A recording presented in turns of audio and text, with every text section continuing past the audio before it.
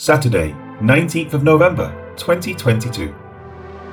And because he saw that it pleased the Jews, he proceeded further to seize Peter also.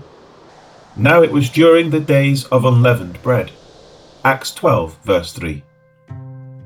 The previous verse noted the killing of James with the sword. Now it continues, saying, "And because he saw that it pleased the Jews." The meaning is clear. This doesn't mean all the Jews collectively, but those who represented the nation. It is referring to the Jews who were in the powerful positions and whose favour would more fully establish his political relations with them, along with his own power within the realm. Because these leaders were happy that Agrippa had done away with one of the leading apostles, he proceeded further to seize Peter also. The Greek is actually in the form of a Hebraism, saying, "He added to lay hold of Peter also." It is a way of showing an increase in a proposition, whatever it may be.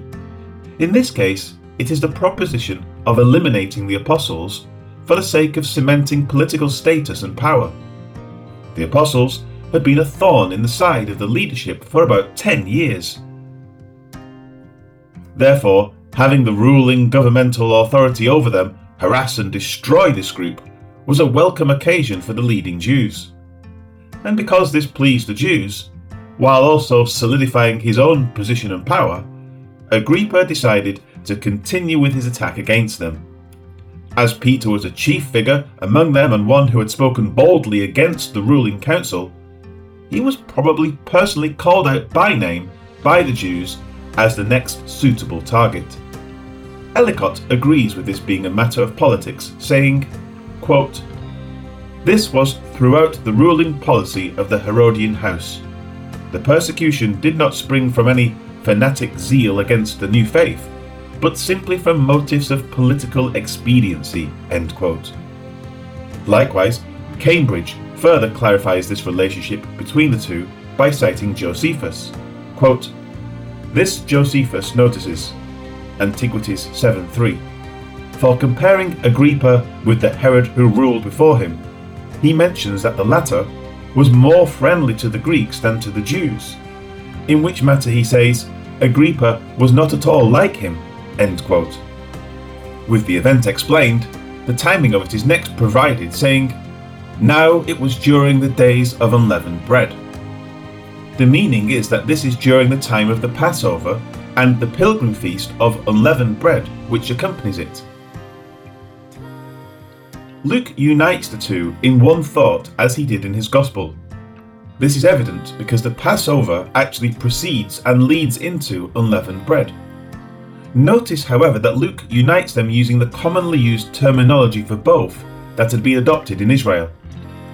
Now the feast of unleavened bread drew near, which is called Passover, and the chief priests and the scribes sought how they might kill him, for they feared the people.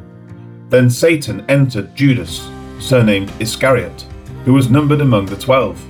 So he went his way and conferred with the chief priests and captains, how he might betray him to them. And they were glad, and agreed to give him money. So he promised and sought opportunity to betray him to them in the absence of the multitude. Then came the day of unleavened bread, when the Passover must be killed. And he sent Peter and John, saying, "Go and prepare the Passover for us, that we may eat." Luke 22, 1-8.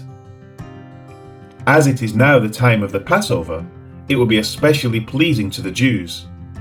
They had crucified Jesus at this time, and it was certainly welcome that Peter had been seized at the same time of year.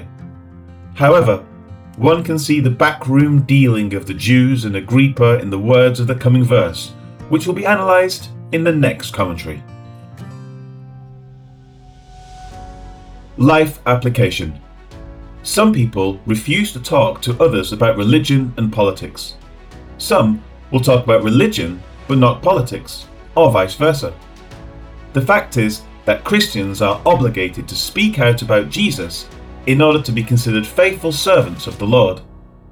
This doesn't mean that all must be evangelists and stand on the street corner, but we should be willing to speak about Jesus when the occasion arises or when questioned about our faith.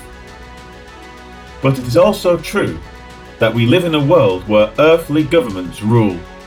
It is the policy of some sects, such as the Roman Catholic Church, to participate in the running of governments, dictating to them what should and should not be done. It is the policy of some sects and cults to never engage in any political activity at all, not even voting. This is the policy of the cult known as the Jehovah's Witnesses. Both approaches are flawed. Governments that are led by religion will inevitably become religiously tyrannical. Governments that have no representation of faithful Christians will become wholly immoral and destructive against any who are spiritually aligned with Christ. As this is so, it is incumbent on faithful Christians to engage in voting and even in running for political office. By doing so, their views can be expressed and protected. Paul was a Roman citizen, and he appealed to his citizenship unashamedly. He attempted to convert public officials, kings, and others in governmental positions. These things are undeniable as revealed in Scripture. Therefore, it is to the benefit of both the general population and the working of the government in which one lives to be active in both religious and governmental affairs. Have a right balance in your thinking concerning these things, and above all, do not listen to those who claim an ultra-piety that says, "I am not of this world." In this they rip the words of Jesus, John 15:19, out of any proper context in order to absolve themselves of any responsibility for the events of life. Rather, Paul clearly shows, both in his actions and in his writings, that we are in this world and we must conduct our affairs in this world, but that we also have a better hope than this world.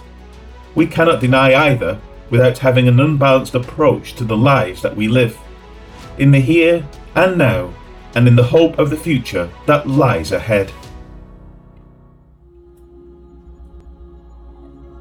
Lord God, how good it is to know that even though we are in this world and have lives to lead, we also have a hope that transcends this earthly life. Our true hope is not in a leader, a bank account, a form of government, or a retirement that provides a false sense of safety and security. None of these things can ever come close to the glory that lies ahead when Christ comes for his people. How we long for that day, and may that day be soon. Amen.